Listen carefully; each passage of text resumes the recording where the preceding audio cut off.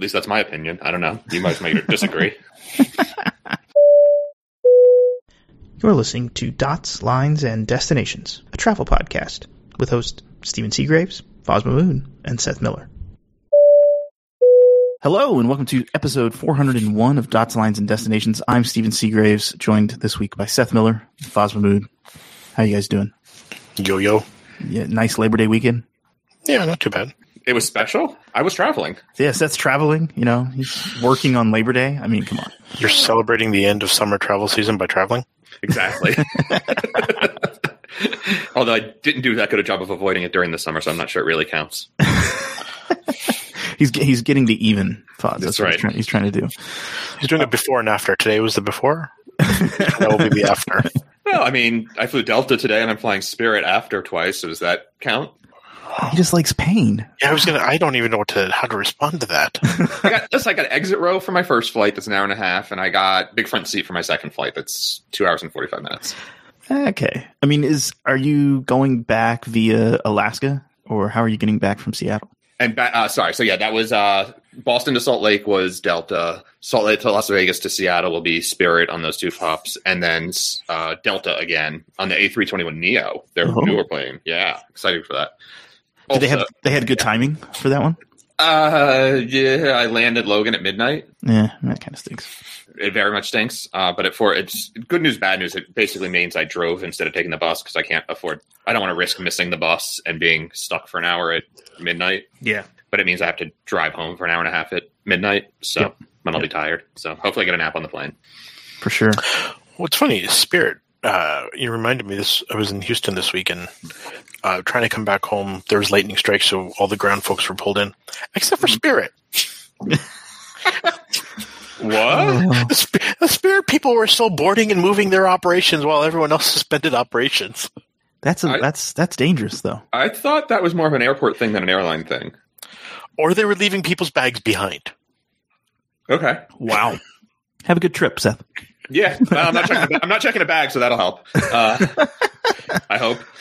Oh man, let's talk about some news. So I think it's been a pretty rough week in aviation. Just there's been a stolen plane. There's been a business jet that crashed. There's been a float plane that crashed, and then a TAP airplane landed on a motorcycle and killing 2 people in Conakry, Guinea. Is that how you say it? Guinea? Or is it Guinea? I think it's Guinea. Okay. So it's just been a rough week. So the BizJet. Okay. Yeah, sorry. No, I had completely. I'll wait till we get there. No, I think the BizJet one, I mean, from what we know right now, it's almost like a Payne Stewart situation, a decompression. It seems like. I got to say, the one thing about that weirded me out. So sorry. Yeah, it looks like rapid decompression knocked the pilot out, or knocked them all out. Plane flew until it ran out of fuel, and it did a spiral down into the sea.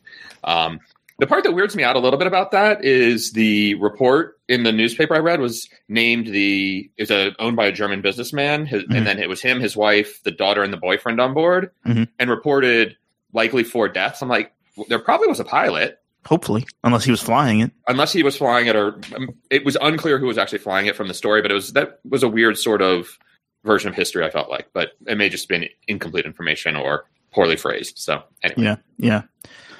It's pretty terrible. I think the Latvian Air Force was scrambled for that one. A bunch of countries scrambled fighters to try to get up there and follow it as it just careened across Europe. Yeah.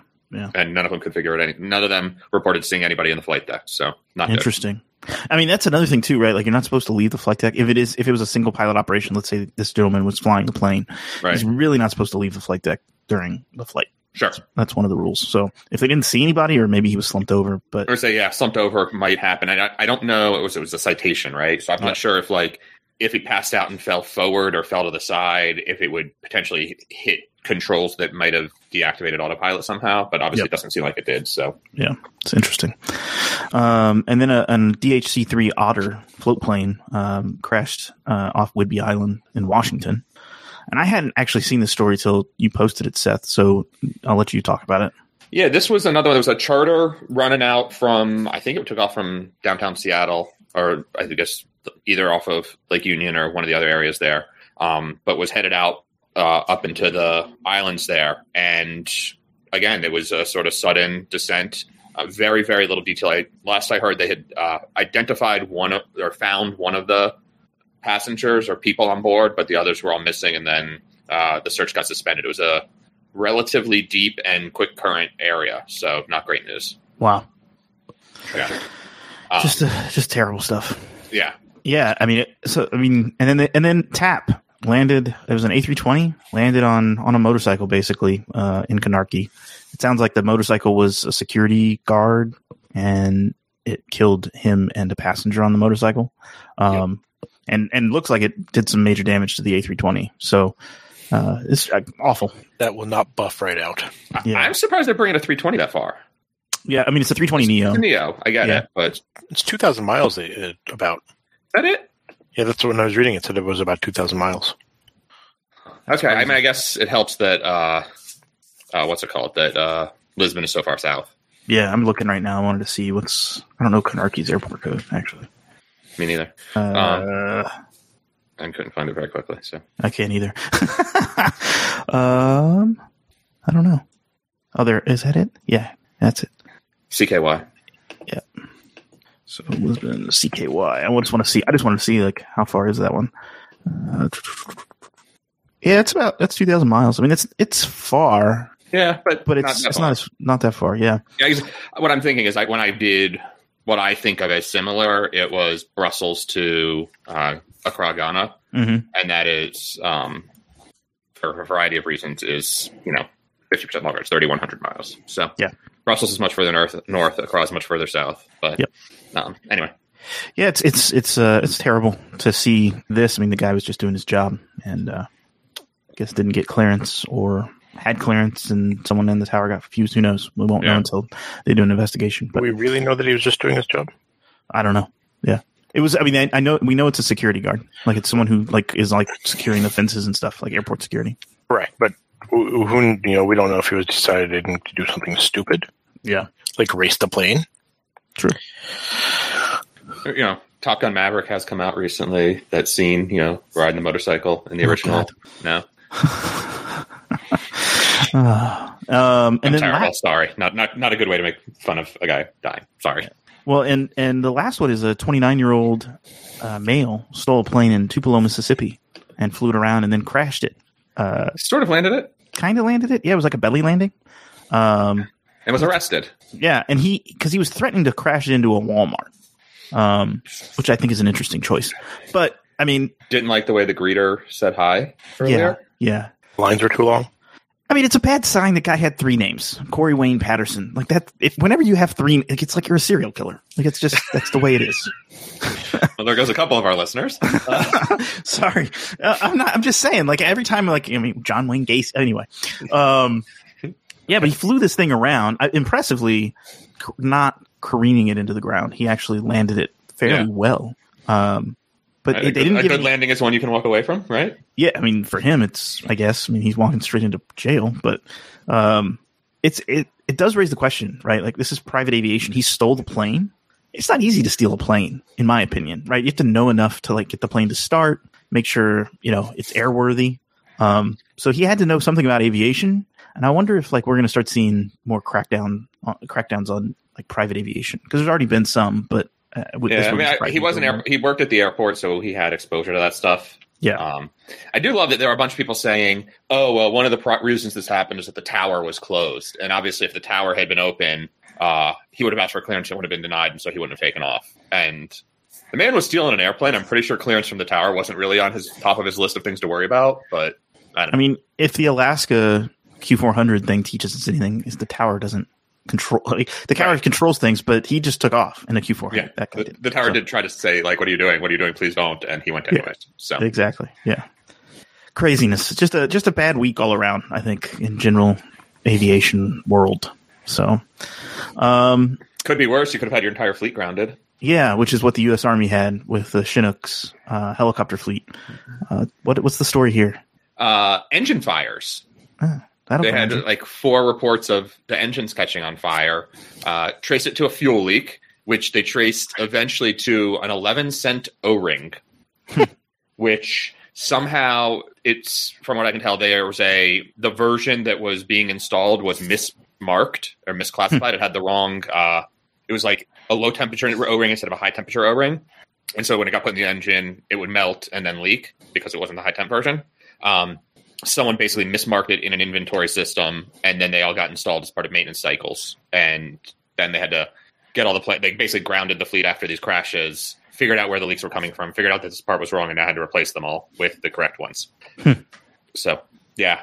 Oopsie. Interesting. Yeah. And what I'm thinking though is if only they had blockchain to track those parts, it would have been possible to know in advance that they were broken, right? Yeah, the blockchain will solve all of our problems. I'm warming up for my trade show week here, where I know this is going to come up. And I will say, there's a lot of people that are convinced that blockchain is useful for tracking spare parts and maintenance and inventory stuff because it works across airlines and across whatever, right? Like it's because it's no trust multi-master or whatever. Like when the part moves or whatever, if it's on the serialized correctly, you can still track it. And this is one of the arguments to be made. So I'm sure I'm going to hear that argument this week.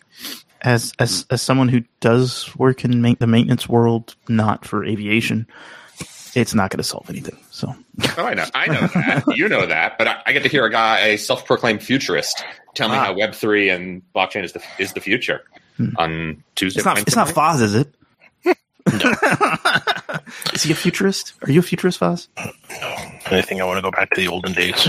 I still love Linnea's comment about that when I told her this is the same guy who was speaking at the one in Dublin in June, and I was like, "There's a guy, this futurist, blah blah," and he like ripped me one when I told him I thought he was full of shit. And her comment was like, "Futurist." That seems like the title that you can only give yourself. No one else would actually ever call you that, and pretty sure that's the case. It's true. Let's talk a little bit about the TSA. I mean, we talked about something I wrote, and that was in The Verge a while back. But there's a new article by The Verge. And Seth, death does not mean the end of TSA screening?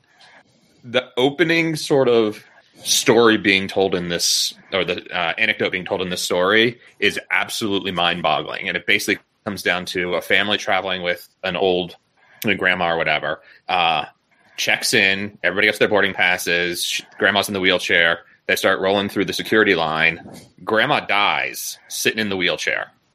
The family decides that they're going to bring grandma home anyways and goes to the TSA checkpoint.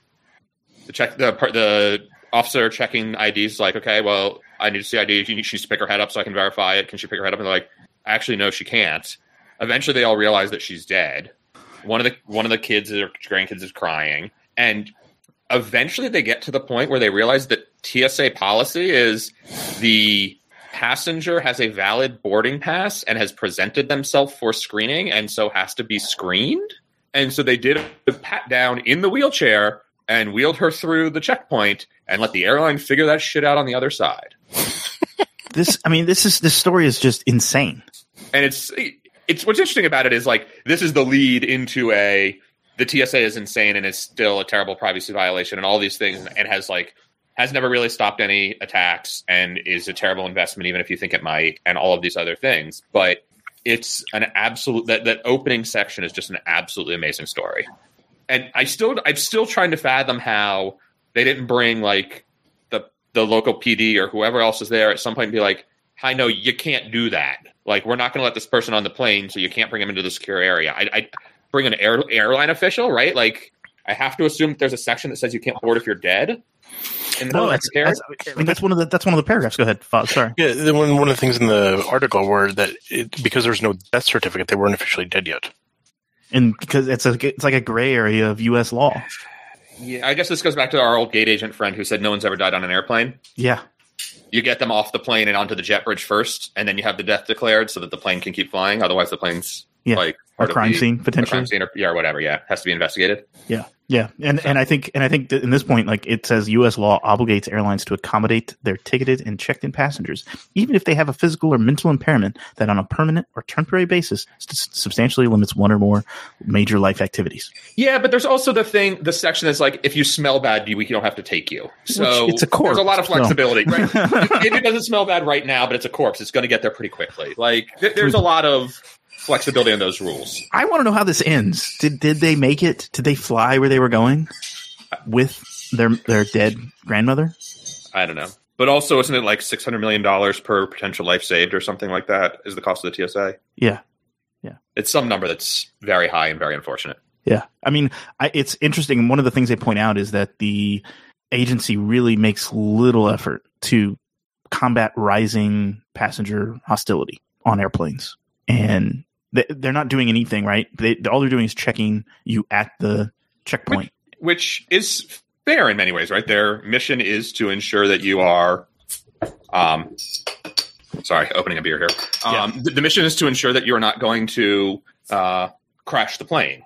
I mean, their job is to find things that go boom. That's it, really. Right. And this goes back sort of to the scope creep of finding drugs and things like that, where it's was like they can't do anything about it. They're supposed to refer you to the local police department. Even what's weird is they can't do anything like when they find the gun. Yeah, they can't arrest you. Right. They can't even really detain you. They have to call the police. Right. So I mean, it makes fine. Yeah, and it makes the organization anemic, which is partially, I think, a good thing. I don't know that I want them to have teeth like that. I don't know that we need that. But I'd be okay just going back to, and like we've said on before, it's never going to happen, right? The way this is going, it's never going to happen. We're never going to go back to pre 9/11 security. Correct. But we should be able to fix this and make this run better. And that doesn't mean getting more body scanners, in my opinion. So anyway, it's a crazy article. I think it's worth people reading. Yeah. Anything you want to add to that, Foz? No. Foz is like, nah, I'm good. I mean, I guess a question that I would have is if it was an international flight, what happens when you get to customs? With a dead body? Mm-hmm. Inbound or outbound? There's no outbound screening. Yeah, I think he's meaning on the inbound, like whenever you land. That person's still dead when they land. Sure, but that's not the TSA or the U.S. airlines' problem at that point. They're off the plane. Although maybe it is the airline's problem, right? If you carry a passenger who is not admitted to the country on arrival, doesn't the airline get fined? I think so. Typically, yeah. So. And again, with how are they going to take a dead person on the plane? They divert planes when someone dies. They don't take off with them. Yep. Certainly not in this regular seat. I'm having flashbacks to Weekend at Bernie's. Oh God. China Airlines is going to buy 787s to replace A330s. This can't be real. Why not? For a number of reasons. Well, it is real, but okay. Share your reasons with me. I mean, I felt like we're behind on a 787 deliveries already. Yeah, but they started again. Come on. Lufthansa finally got its first one. American Airlines has taken 2. At this pace, they should have the backlog delivered sometime in 2028, and then it won't be a problem. I mean, can China Airlines... I'm making up that timing, but it's going to pick up at some point. But. Yeah, I mean, can China Airlines take planes that late? Like, are they... What's the end goal for them? It is a few years out. Their 330s are old but not dead yet. No. So it is a few years out that they're looking at it, right? Like Hawaiian obviously wants it before this happens. There's a few other airlines in line. But the theory is with the FAA approval and Boeing sort of figuring out its shit with the engineering and making that work better, that they're going to be able to actually ramp up and get, I think they're trying to get back up to 5 or 6 a month pretty quickly. Wow. Okay. Yeah. Like I think they're building 3 a month right now and supposed to get to 6 within a year or so, if I remember correctly. Don't hold me to those numbers, but it's something like that. So it will ramp back up. And Lord knows Boeing needs to do something to start selling and delivering planes that make it some money. Yeah. And I think some of the articles I've read have said, this is politically brave for, China Airlines ordering these 787s and Boeing, accommodating it. And I'm like, well, wait a second. EVA flies 777s and 787s, and they're also a Taiwanese airline. Yeah. I think the political angle on it, though, the order confirmation comes after the Pelosi visit. Yeah. So I think there is something there, and comes after, alongside mainland China continuing to not let the MAX fly, and now not because of, but associated with, let's say, the Pelosi visit, that probably will be some time yet. Yeah. Right. We talked about this before. Boeing's pulling engines off the planes that are supposed to be delivered, the MAX that are supposed to be delivered to China, because it knows that it's not going to happen anytime soon. Yeah. And it needs the engines. Yeah. I mean, it's basically, these are replacing 22 of their older A330s, and I think they ordered 16.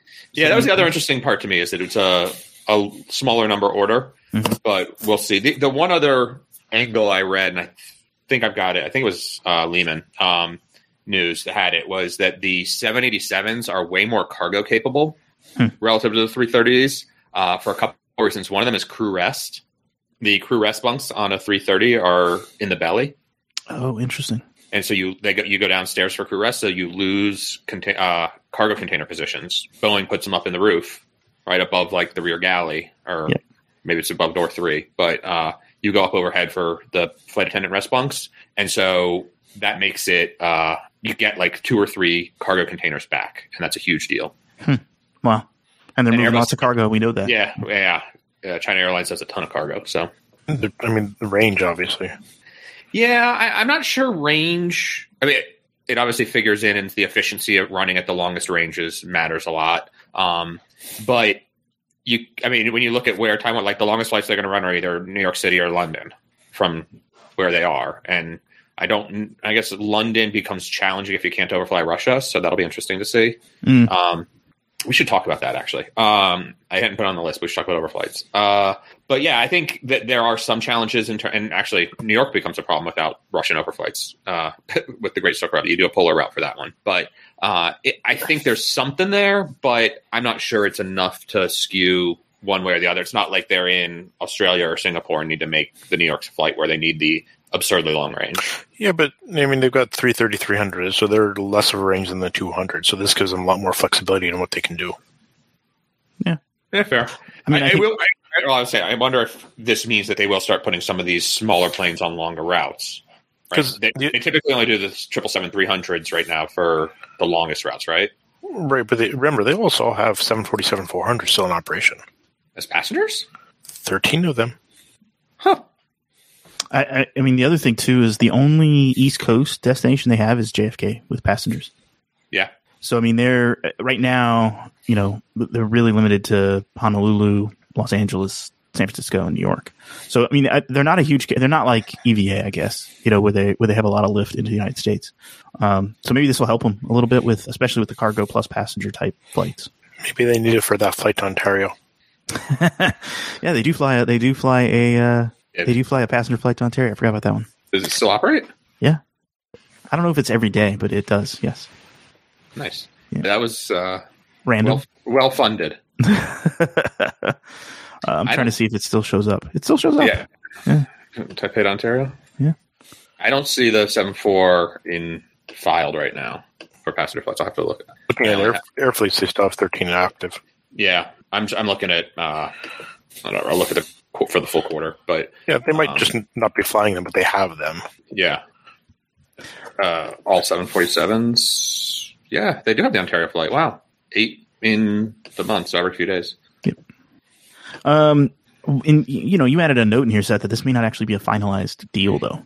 Yeah, there was something about it being it's still being sort of being negotiated, even though it's really it's been reported as a done deal. So interesting. I didn't get into the nuance on that, so I'm not sure. But yeah, well, let's talk overflights. You wanted to talk about it. There was something came up the other day, and I've been wondering it for a while, but because they're willing to ignore the invasion of Ukraine, the Middle Eastern carriers are still allowed to overfly Russia. Mm-hmm.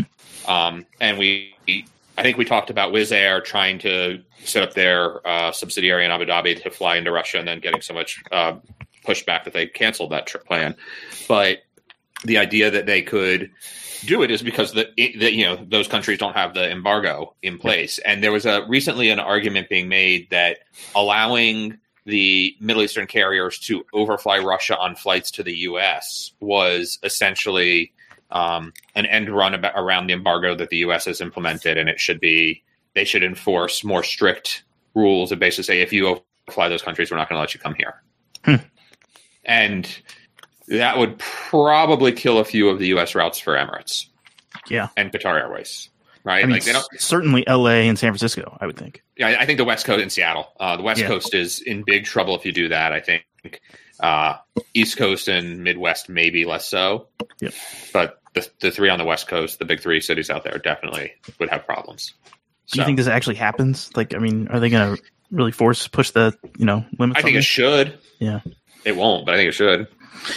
Yeah, I mean, people are probably looking at the money, the dollar signs, right? Like, yeah, well, that's what I mean, right? Like, if you want to, it's definitely financially beneficial to those airlines that they still can make those trips. Yep. Yep. And they're paying Russia for the overflights, so it's it is definitely a end run on the embargo. Yep. What do you think, Foz? You think the flights will stay? I think they'll stay. I mean, Air India is also the same boat. Yeah, it's true. Because they do overfly. I mean, I've seen them, right? And we know that that's why United has kind of put Bangalore on hold from San Francisco, because they probably can't make it. Right? I don't think they can. I know Singapore right now is kind of going through the Mediterranean to get their Newark to JFK flight or Newark to Singapore flight over to Singapore. So they kind of like follow the Med down through the Middle East. But that's a long flight. I mean, it really is pushing the limits of the plane. It's 19 hours sometimes. So, yeah, I wonder though. I mean, that flight is so long, and where does it go eastbound or from Singapore to New York? Does it just hop over the Pacific? Yeah, and then creeps up over Anchorage and then crosses the United States, or northern Canada. Yeah, certainly the polar routes are more efficient a lot of the time. Yeah. Obviously depends on winds and everything, but I wonder, just with the way the tailwinds are with the jet stream, I wonder truly what the penalty is there versus like a Finnair that's done this crazy, we're going to fly tons of lift into Doha, which we talked about last week, I think. But yep. Well, and the other thing that Finnair was doing, right, was they were flying kind of these crazy routes that like ANA and JAL are, which is they'll fly to Tokyo, but they fly basically the long way around, avoiding Russian airspace to do it. Right, they were going like polar and then out like almost over Alaska and then looping back down, right? Yeah, exactly. Which, I mean, at least that's doable with the reasonable amount of time and range of what their aircraft can handle. Yeah, I think it adds like 3 hours to the flight or something like that. So, but mainland China is basically out of the question with that routing. Yeah, exactly. And as is Hong Kong or Bangkok or whatever. Well, and this kind of leads to the next topic, right? Which is United and Emirates are supposed to announce something this coming week. We're recording this on Labor Day. Next week, it's the 14th. The 14th, yes. It's still next week, sorry. Yeah. No, it's okay. And so everyone's kind of wondering what it is they're going to announce, because it sounds like it's just maybe the code share is the announcement, but the president of Emirates is coming to Dulles. Which for a code share, that's weird. And they're actually having an event. Yeah, and to have an event for a code share, there's something else going on in my opinion. So, yeah, why would anyone think it's just a code share? I guess that'd be my first question.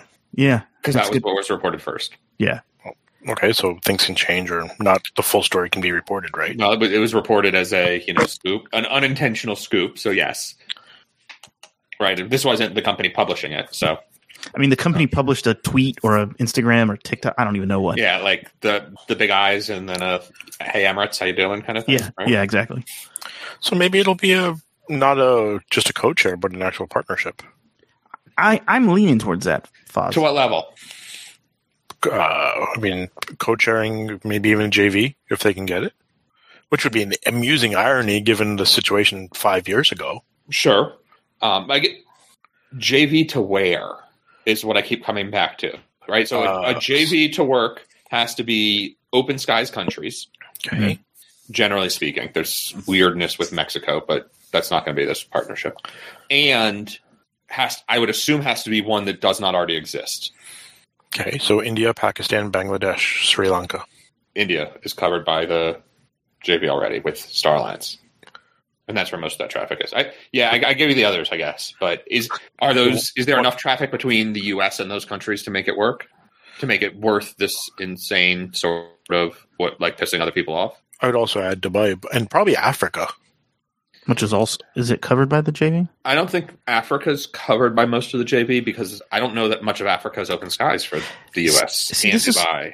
So this is what the thing. I think this is where it makes more sense, is actually Africa, right? I feel like Turkish isn't playing nice with Star Alliance very much. Sure. And maybe this Emirates JV is a way around that to move people into Africa and to other places within the Middle East, even more effectively. It's only a little out of the way. Yeah, I think it's only a little out of the way, and on the other side, right? You can move a lot of people using United at Emirates destinations already. And Emirates US gateways. Yeah, exactly. Like Houston. They've got all the hubs except Denver. Yeah, exactly. So why couldn't you have a second JV for India? Maybe you can. I imagine regulators would question that. As long as you keep it separated on them, who's operating what, right? Like the EKUA for anything connecting in Dubai could be separate from the Star Alliance one. Yeah, I think that could get super weird in terms of accounting for it, in terms of figuring out how does UA prioritize what it sells. Is it only for the non-major cities or the cities that aren't necessarily served today by the other alliance? Could be a way to do it. I don't know. I think that gets ugly in a hurry. I have no doubt, but it involves money, so I have the utmost faith that the airlines will figure it out because it means money to them. It's the only thing the airlines can reliably do. It's also a good reason to understand that it would also be ugly. Yes. I'm also just sitting here reading our notes of the agenda for today and noticing that I wrote it as UA/Emirates, and that is UAE. Yeah, I know. That's what threw me off when I was reading it. But the other thing, too, I think I mentioned one thought I had was, could this be like one of those things where Emirates says, oh, we're no longer partnering with JetBlue for the GSA contracts? So that is a very real chance, right? Or they start all of a sudden adding a whole bunch of additional cities that they start bidding GSA contracts on. Yeah. So for those who don't know, it's the government contracts for flights. And so you have to have it's a US based carrier, right? It has to be the Fly America Act requires that used to require that it be a US company. Now it only requires that it has a US airline selling it. And so code shares are acceptable. GSA is Government Services Administration. I get in trouble for acronyms. Sorry.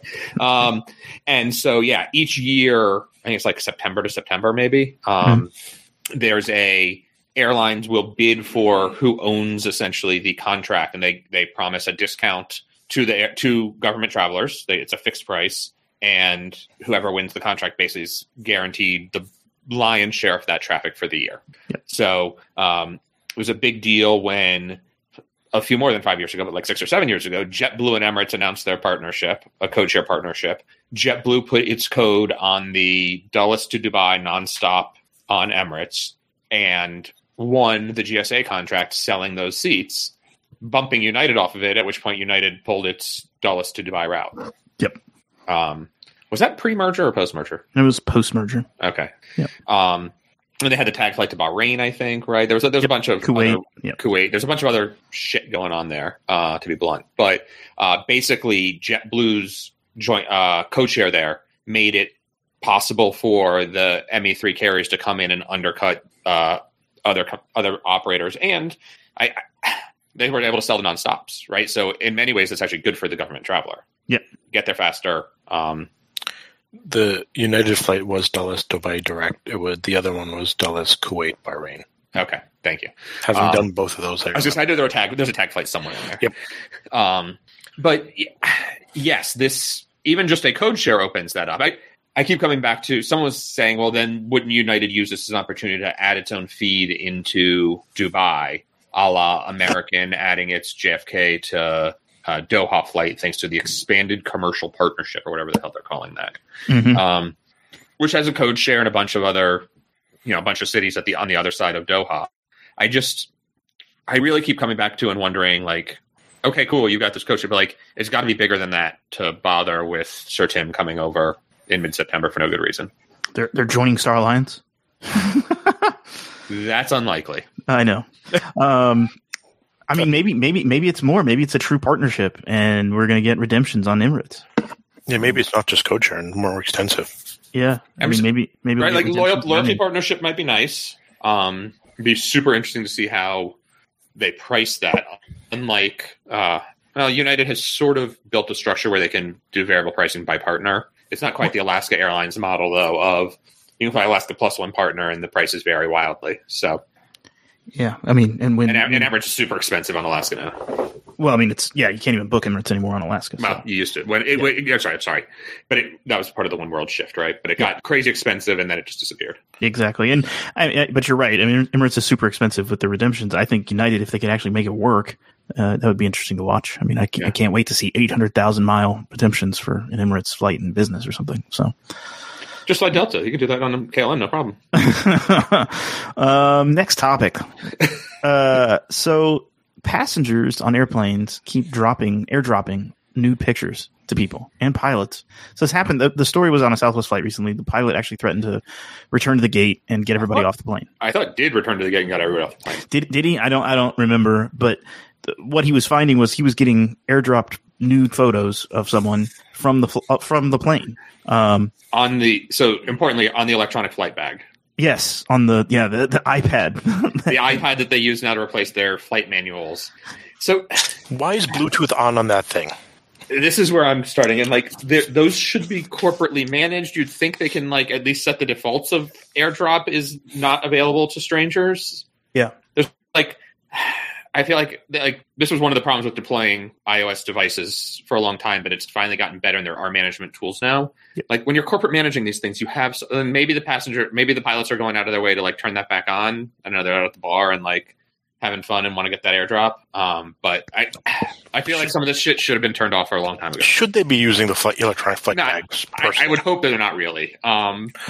But there's no reason for Bluetooth to be on those things. So I think the other thing too is they have MDM. I'm guessing for these flight bags. I would think because they have to put updates to mobile device management. Right. That's what I'm talking about. Like there should be an administrative management on these things that says, "Hey, no, you can't do that," or we're like going to default it to no AirDrop or something of that nature. The fact that this is happening at all is baffling. Yeah, I mean, because you can set AirDrop to be for receiving to be contacts only. So the only things you'll receive AirDrops from is people who are in your contacts list. Or you can just turn it off completely. Right. It should be turned off. But I'm guessing it's set to everyone can receive the file. Like everyone can receive. You'll receive from everyone who sends them. It's bad. That's very bad. I mean, is that even the default iOS setting? I think it might be actually. Honestly, are they as bad as the default with transactions are public? Yeah, I don't know, but I think it is. I believe it is. I haven't had an iOS device in a while. Sorry. I feel like and Foz, it's not just Bluetooth though, because it can be if you're on the same Wi-Fi network, right? If you're on the same Wi-Fi network, that AirDrop works. Again, why are they on the same Wi-Fi network? I know, but like airport Wi-Fi. Again, why are all the airlines have their own private Wi-Fi networks? Yeah, I agree. And there's no reason to be using the public one. And even if the EFB is using the onboard Wi-Fi for weather updates or whatever, it should be on a different different network, like a subnet. Yeah. Different SSID, different IP space, different subnet, isolated traffic. I know it's not truly isolated, but close enough. Anyway, yeah, I mean, I also think there's an ignorance though of AirDrop, right? I think there's a lot of people don't know it's on their phone. They don't know how it works. They don't know what it is, and if you don't get the preview of the image, which I think now is the default, you get a preview, so you're gonna get the nude picture no matter what if you have it turned on. Then I think people are just kind of surprised by it. I have AirDrop turned off completely. I don't like. I've only used it once with my own laptop, and I don't know. It's nice, but it's one of the things where I don't think an electronic flight bag needs it. But let's talk about the bigger issue, though, right? People doing this on an airplane to begin with. People are stupid and horrible. Yeah, but how do we prevent it? Like we have to tell people that AirDrop how AirDrop works. I think it's Apple's responsibility in some way to address this, and maybe the default needs to be off. You think Apple should issue a security notice saying, "Please stop airdropping your nudes to pilots"? Well, or to random strangers in general? I mean, it doesn't have to be a pilot. I think they need to do something to let people know what's happening, like why. I think people know what's happening, and maybe. Well, I'm saying like, hey, this is a function of the phone. By default, it's turned on. You need to turn it off, and here's how. Or with the next iOS update, you need to turn it off and let people decide whether they want it on or not. Because trolls are going to troll. Like that's my view of this. Yeah. And the only way to help people is to protect them and teach them what is happening. I don't know. You have better faith in humanity than I do. What do you mean? Like take a certification exam before you can have AirDrop. It's like, I'm going to the DMV. Really? Exactly. Yeah, I got to get AirDrop enabled. As soon as you get certified to go through TSA Pre, you can then go get AirDrop. Oh, like that's really going to help it. Yeah, have you seen some of the people going through pre-check? Yeah, you're like, let me take everything out. Like, have you never done this before? I will tell you that this morning I was in Boston going through, and I'm used to, Logan has had the ID only pre-check for a long time. And the one guy, there were two lanes open, and the guy says, "I need your boarding pass too." And I saw him scan the couple in front of me, and I was confused by it. I had it open; it was ready, but I was like, "What's wrong? The fancy machine broke?" And he's like, "Yeah, it's a real pain in the ass." Well, that's what I hate though about like PDX. They switch. Like one day they'll have the ID scanner, and that's all you'll use, and one day it'll be only boarding passes. It's like, well, you guys just make up your mind. Like all the machines. No, because even the uncertainty helps catch bombers. Yes, and they're watching me. Yes, okay. Saudi Arabia is reporting plans for a $30 billion airline investment. So they're going to invest $30 billion in Saudi? No, it's going to be a new airline, not Saudi. Oh, what are they going to call it? Saudi B. Ah, got it. Yeah, I don't know. And get Cardi B to be the spokesperson. Hey-o. I don't think that would go over well in Saudi Arabia. They could go with the singular pronoun boy names and go like something along those lines. I don't know if Ted translates in Arabic, but that would be my first guess. So the gist of this is it's weird in many ways of like launching a new state-owned competitor to your state-owned company. Yep. Why would you do that? But sure. On top of that, they want to use their geographic location, which is sort of between the ME3 and Turkish, to, again, play the role of major connector in the global aerospace world. And $30 billion is a lot of money to buy airplanes and launch a new airline. But to your point, Stephen, about like, how's that going to work in Saudi Arabia? I just can't for the life of me figure out, like, are they going to start serving alcohol? That's what I was going to say. It's like, you're never going to get travel bloggers on board unless you serve alcohol. And it's not even you're right. And that's fine. But right, it's not just the travel bloggers. And I don't want to say like that's the only thing that matters, but for a large portion of the premium travel world, having a $100 bottle of champagne on board somehow is like the bee's knees. Yeah. No, it's true. Yeah. Right. Like I was in an interview, this is 6 years ago now, I think, but I was in an interview with a Saudi executive. It was me and a couple other people. And it was right before the new terminal at RUH, I'm blanking, Riyadh opened. Yep. And he was going on and on about how it's going to be a world-class facility and a this and a that. And one of my colleagues, without missing, he's like, oh, so you're going to finally start serving champagne in the line. I was like, what are you, like, he thought we were crazy. Oh, well, at least in duty-free you'll sell alcohol. Absolutely not. Right? And so maybe that's changed since then. I admittedly have not flown through Riyadh lately. I don't think so. It's ever, alcohol. It's a dry country. Right. So and it's like Egypt Air is dry, but sort of had a wink nod that if you brought your own alcohol on board, they would serve it to you. No, I did not know. That was supposedly. I've never tried it. It's old flyer talk lore, let's call it. But the 2 times I flew on Egypt Air, I didn't need it. I was red eyes and I didn't care. But like. Right, like, so there's some reports of that kind of thing. I just don't see how that happens in Saudi Arabia, and that's not the only thing, but I feel like it's an indicative sort of marker of, is it going to really be a useful, popular, well-connecting airline in that geographic location without that? And there are a lot of people in the world that don't drink, so maybe, but I just don't know. I'm more thinking, like, is this like an image, like they're gonna create a new image of what Saudi airlines are like to try and draw people to connect there. I think that's their biggest struggle. I mean, we say alcohol, but I think it's the overall image, right, of the carrier. And there is a lot of work going into making Saudi Arabia more tourist friendly in theory, right? I think they finally no longer require women to be escorted, at least in some of the cities. Yep. But only in some of them, right? Like there's a lot of work that's still needs to happen to make this happen. I mean, the counterpoint would be that if they discount the fares enough to their competitors, people will fly them. Yeah. Right. You go from Europe to Southeast Asia or Australia, and they're 10, 20% less, you will fill a bulk of that plane. Yeah. Even without the booze. Even without the booze. And I'm in Salt Lake City where you can't really get booze, so there you go. And maybe it'll be their selling point will become no travel bloggers. Hey-o. Or their selling point will be no airdrop nudes in our country. Airdrop but I also wondered. Yeah, exactly. I'm wondering too. You brought up a good point, Seth. They're basically going to create a state-owned airline that competes with itself. Is it just a fancy way of money laundering? Probably. That's it. That's a good example. A good explanation as anything else I can come up with. You know what I mean? Like, you're competing with yourself. Why? Like, that just doesn't, Anyway. But maybe, I mean, it could also be that they're starting a new airline to phase the old one out. True. I don't get the impression, like, Saudi's got a strong order book. They're continuing to grow. There's a lot going on there. So, I don't know. I mean, that could also, obviously could all change, but. Yeah, but the order book, they could be, if it's state-owned, they could easily shift to the new airline. Yeah, I don't think that's in the cards, but we'll see. I mean, Saudi also has the Hajj traffic, right? Like that's a big driver for them. I mean, filling 777-300 ERs to Kuala Lumpur and Indonesia and random places in Africa probably makes them pretty good money. So, yeah. Anyway, Silver Air has retired all of the Saab 340s as of this week. That's kind of wild. They're an ATR airline now. Have you flown on them since they've switched? I have not, and I'm not sure I flew on them before they. I did. I flew Gainesville to Orlando once because that's a nice 2-hour drive that definitely needed an airplane. I can't tell if you're being facetious. It definitely does not need an airplane. I mean, don't get me wrong, the Florida Turnpike's annoying, but it's not that bad. I have not flown on one of their ATRs yet.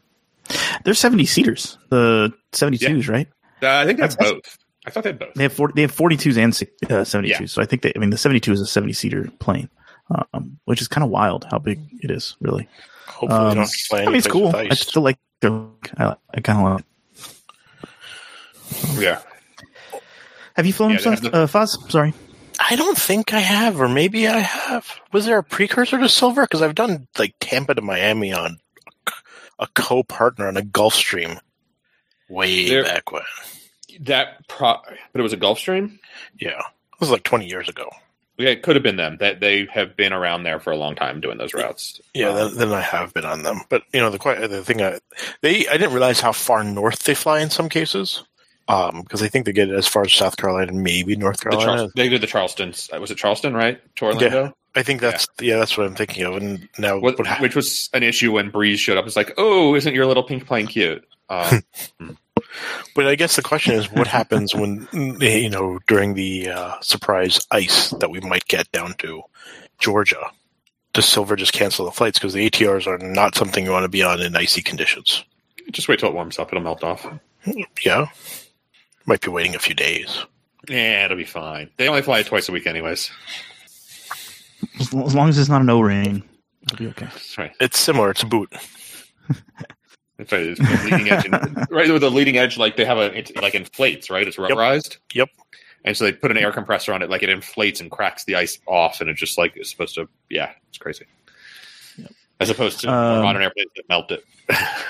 Yeah. Anyways. I think that's a show. I mean, we got some bonus topics. We're going to talk about Thai Airways and some A340s. We're going to talk about Air Canada and Israel blocking 4-engine jets in the bonus episode. So if you're a Patreon subscriber, stay tuned for that. If you're not a Patreon subscriber and you'd like to be, you can follow the links in the show and become one, and you get extra topics. But if not, no big deal. We appreciate you listening, and thanks for coming on and joining us, and we'll see you next time. Bye-bye. Take care. See you later.